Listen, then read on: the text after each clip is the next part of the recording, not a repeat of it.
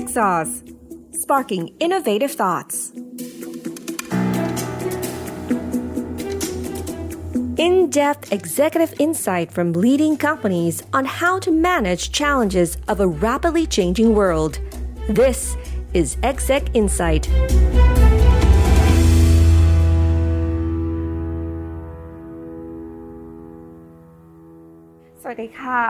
Thank you so much for having TechSauce come to your company and having this special time with you. Thank you. Thank you for coming. And I've heard so much of TechSauce, so looking forward to this. Now, the first question obviously is how you started. It's amazing. It's only been quite a long time, 26 years. But in terms of the growth of most companies, this is a very short period of time where you went from being just a producer of wool yarn to now a variety of different petrochemical products. Can you tell us a little bit about the overview of your company? What do you do right now? Yeah, thank you for saying that. And I don't think we've grown fast enough. Oh. You know, when you think of companies today in the age of digital, people are growing at 100x, 1000x. And we grew from, in 1993, we were a 1 billion baht company. And we are now 400 odd billion baht.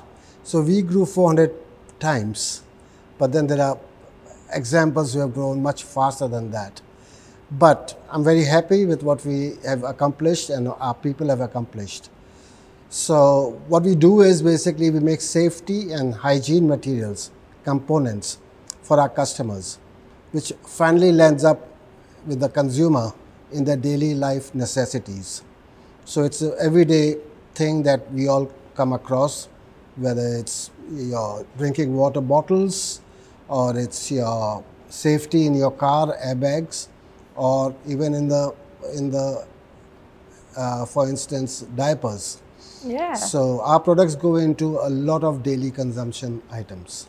I think it's really interesting because we talked to your son earlier how, it's very important to always think beyond what you do. And that is exactly what you've been doing in the past years. And a lot of these products, a lot of people may not know that they're actually a part of our lives.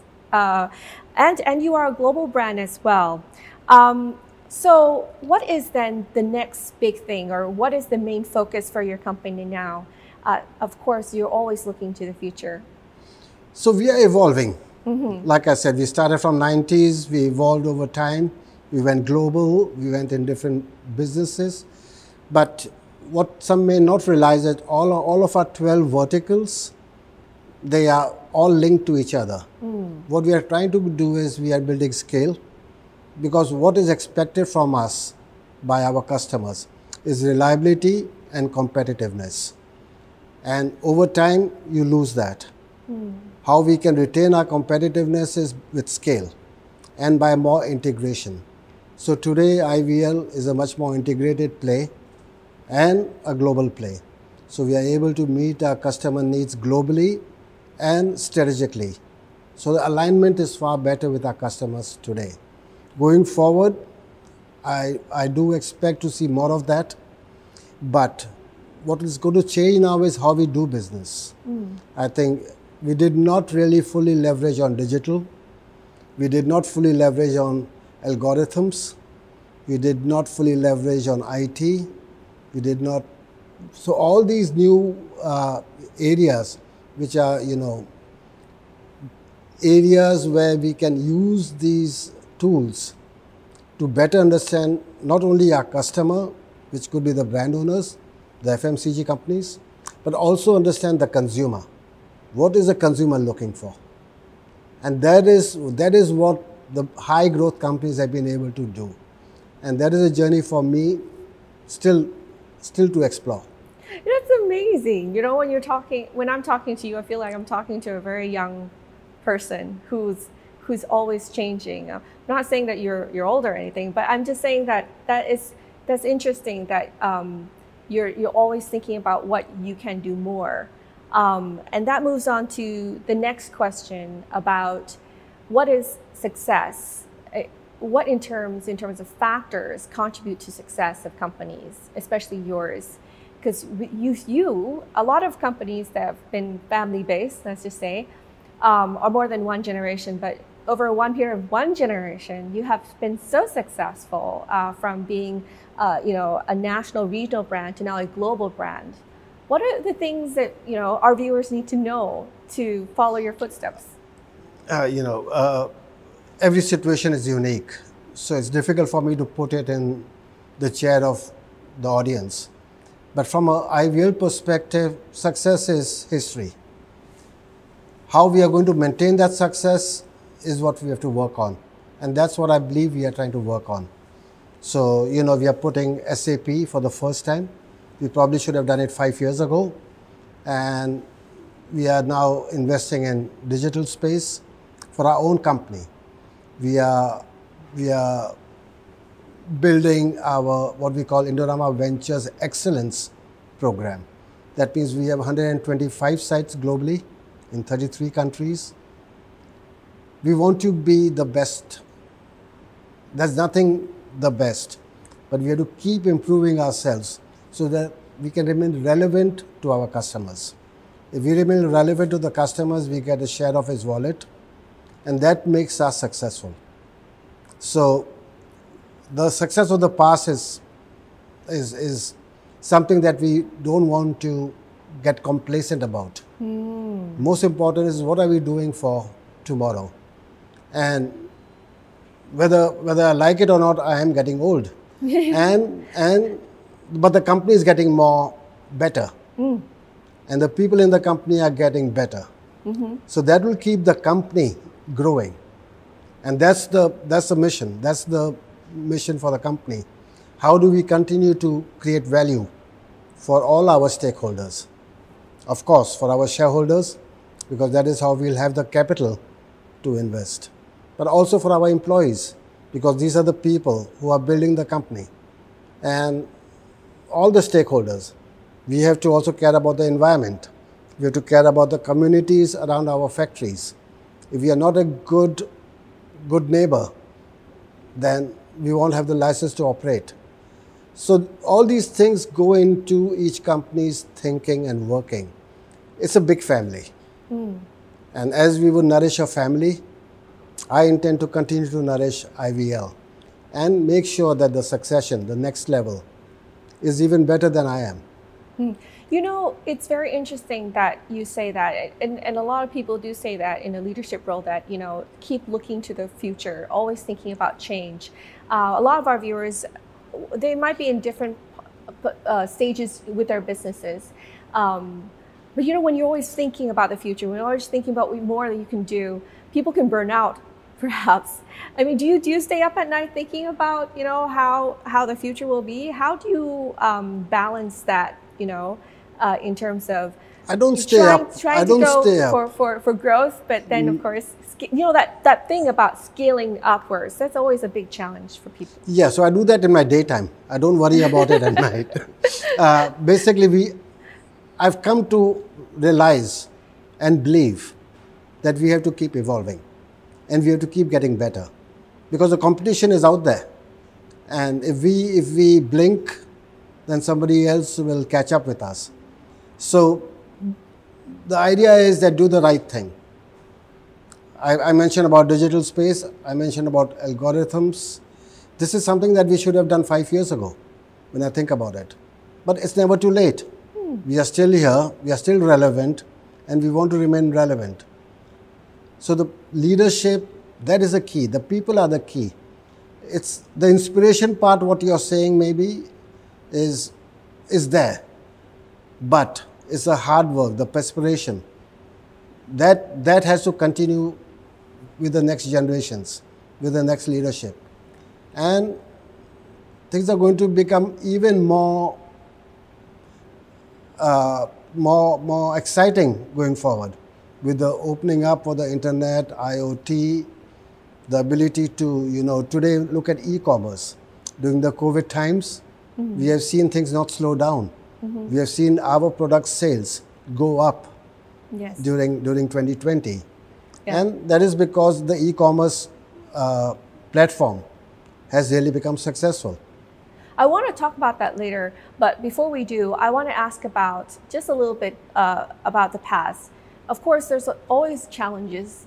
What kind of challenges have you faced in the past and have overcome that you remember now and you think, hey, maybe that was a good thing that happened?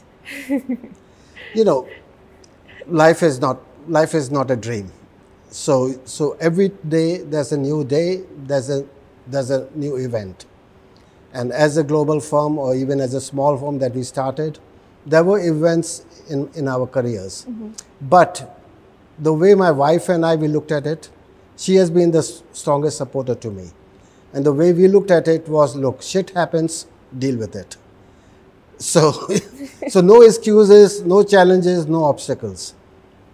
We are on a journey. We just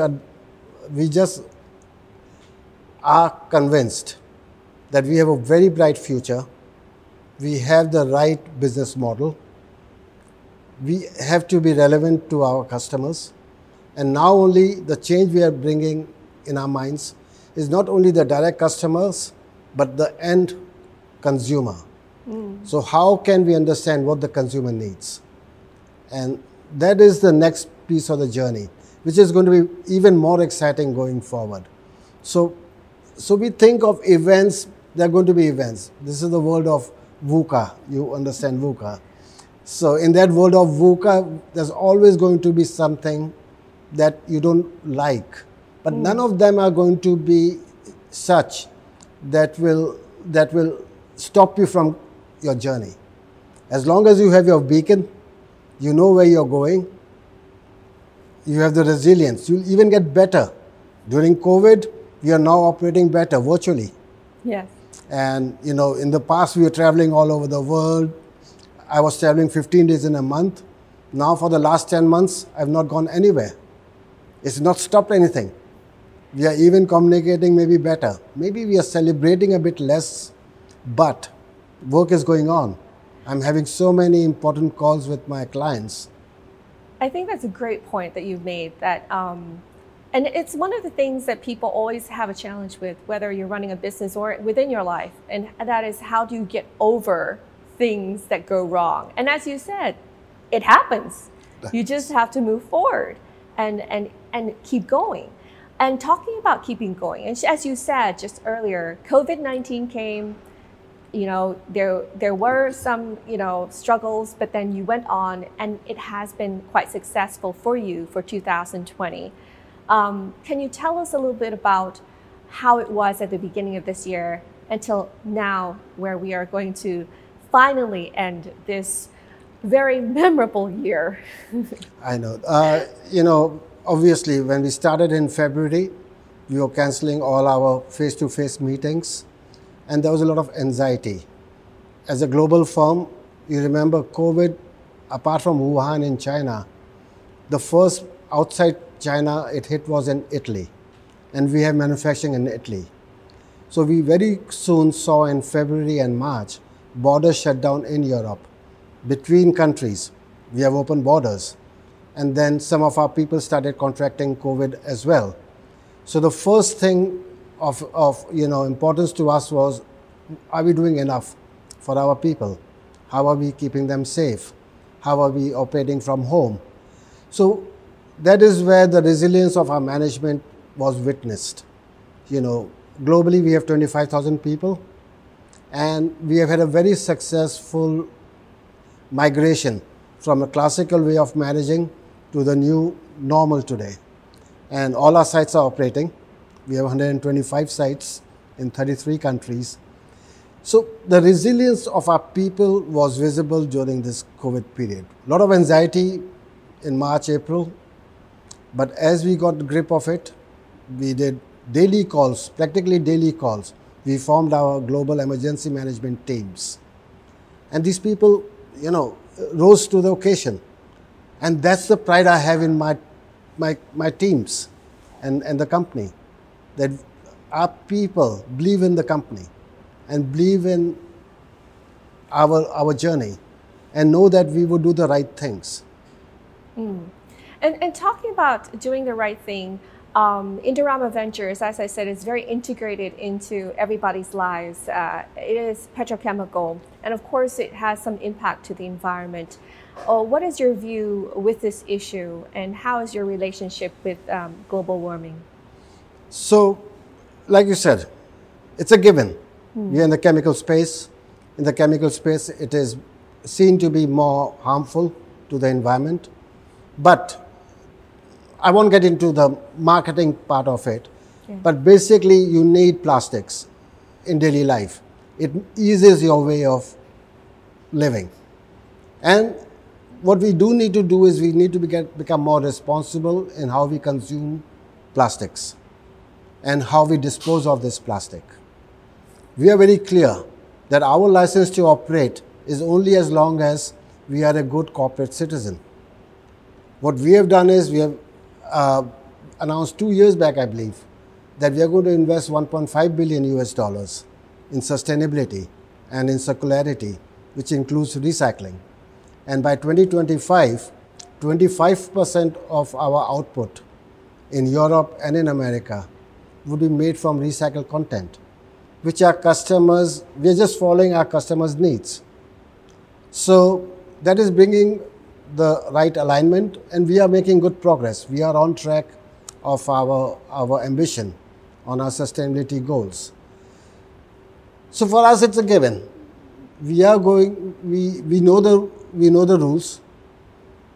We are global. We understand what the regulators want. We understand what the consumer wants. Let me paraphrase it. We think we understand what the consumer wants. Well, that's very interesting how you say that. You cannot assume that you understand. We cannot assume we understand, but we have to keep learning. And as we make that learning, we are going to modify and evolve accordingly. And so would our customers. So we get up learnings from our customers, what they need. And what we are now upping the antenna is by going out even in the marketplace. So we are going to understand what the man on the person on the road. You know, it is exactly what you're saying. You know, you can't deny that plastic is a part of our life. COVID-19 has definitely showed that with hygiene and, you know, being safe with the spread of the pandemic. We've relied on plastic. And indeed, there has been a disruption in the supply chain with the COVID-19. How do you think it has changed over 2020? And where do you think Indorama Ventures will fit into that, you know, the newly evolved supply chain that we're seeing here now in the world? So, yes, we read a lot about supply chain disruptions. But Indorama model over the years was evolved in such a way that we are a regional company. So we have our entire supply chain, entire means more or less our entire supply chain within each region. We are fully integrated in North America. We make our feedstocks. In Europe, part of our feedstocks we make ourselves, and the same in Asia. So we have seen minimal supply chain disruptions for us. And for us that becomes, you know, and for our customers, that is a reliability factor that they seek in their suppliers. So I think on that one, we already checked the box that we are okay. But this opens up a lot of opportunities. There's so much sense of insecurity today of the dependence on China. And for good reasons. China did a great job. They made the world very competitive. But there's too much of dependence on China in some industries and some people's mind, which is actually a great thing for the rest of the world. Countries like Thailand, in my opinion, this is a great opportunity for Thailand. You know, I've never shut down a factory in Thailand even for a day. I mean, we talk about protests, we talk about coups, and we talk about disruptions, political issues, but none of that has had an impact on the manufacturing. We did have the water problem, the flooding. The flooding, I was going to ask you that. So that flooding, the flooding did affect every factory. That impacted, and that is one area when the government takes care of how they manage the water, whether it's from a drought scenario or from a flooding scenario. The investment by the government on the water management that will make this country even more desirable from an investor's standpoint. So we are in a good position, I would say. So the supply chain disruption is going to impact a bit on Chinese. They are going to go for more local consumption, but it will open up the doors and opportunity for countries like us. And talking about those opportunities and the future, as we say goodbye to 2020, what do you think will be, will it be now the world of trade, and for your business, how do you think the environment will be for 2021? Do you think maybe perhaps we'll have to wait longer, maybe perhaps another year for things to get back to what you could say, the term that we've been talking about, a new normal that is safer and better? We are already in the new normal. I don't think business travel will go back to what it was like in 2019. We are getting more comfortable with this virtual way of doing business. And for me, that is one part of the new normal. As far as consumption is concerned, today you go to the department stores in Thailand, they're full of people. I think people are now frustrated of not shopping. People are going back and shopping. They're buying a lot, and they don't have the option to go overseas. So I think trade is picking up. So actually, all the advisors we are talking to, not all, but most of the advisors they are talking to, feel that by 2021 end, the demand is going to be much more than it was in 2019. So not only a full recovery, but even the pent-up demand, the refillment of the pipeline, all that is going to lead to even the oil price getting back towards $60 a barrel. So in our chemical industry, for us, the price of oil is important. And the higher the price of oil, the better for Indorama products.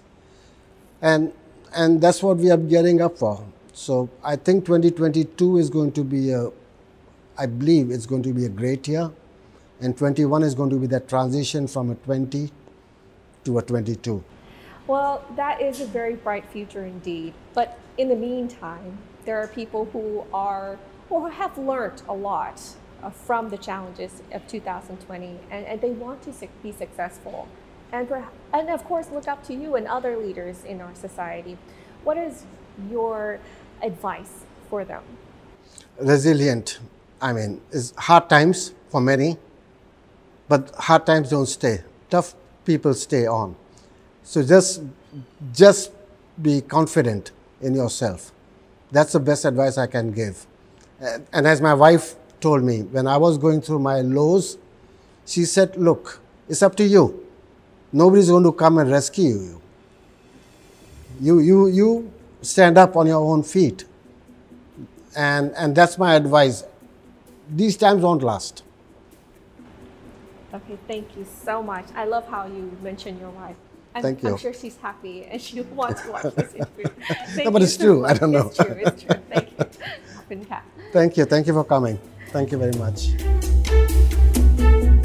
TechSauce, sparking innovative thoughts.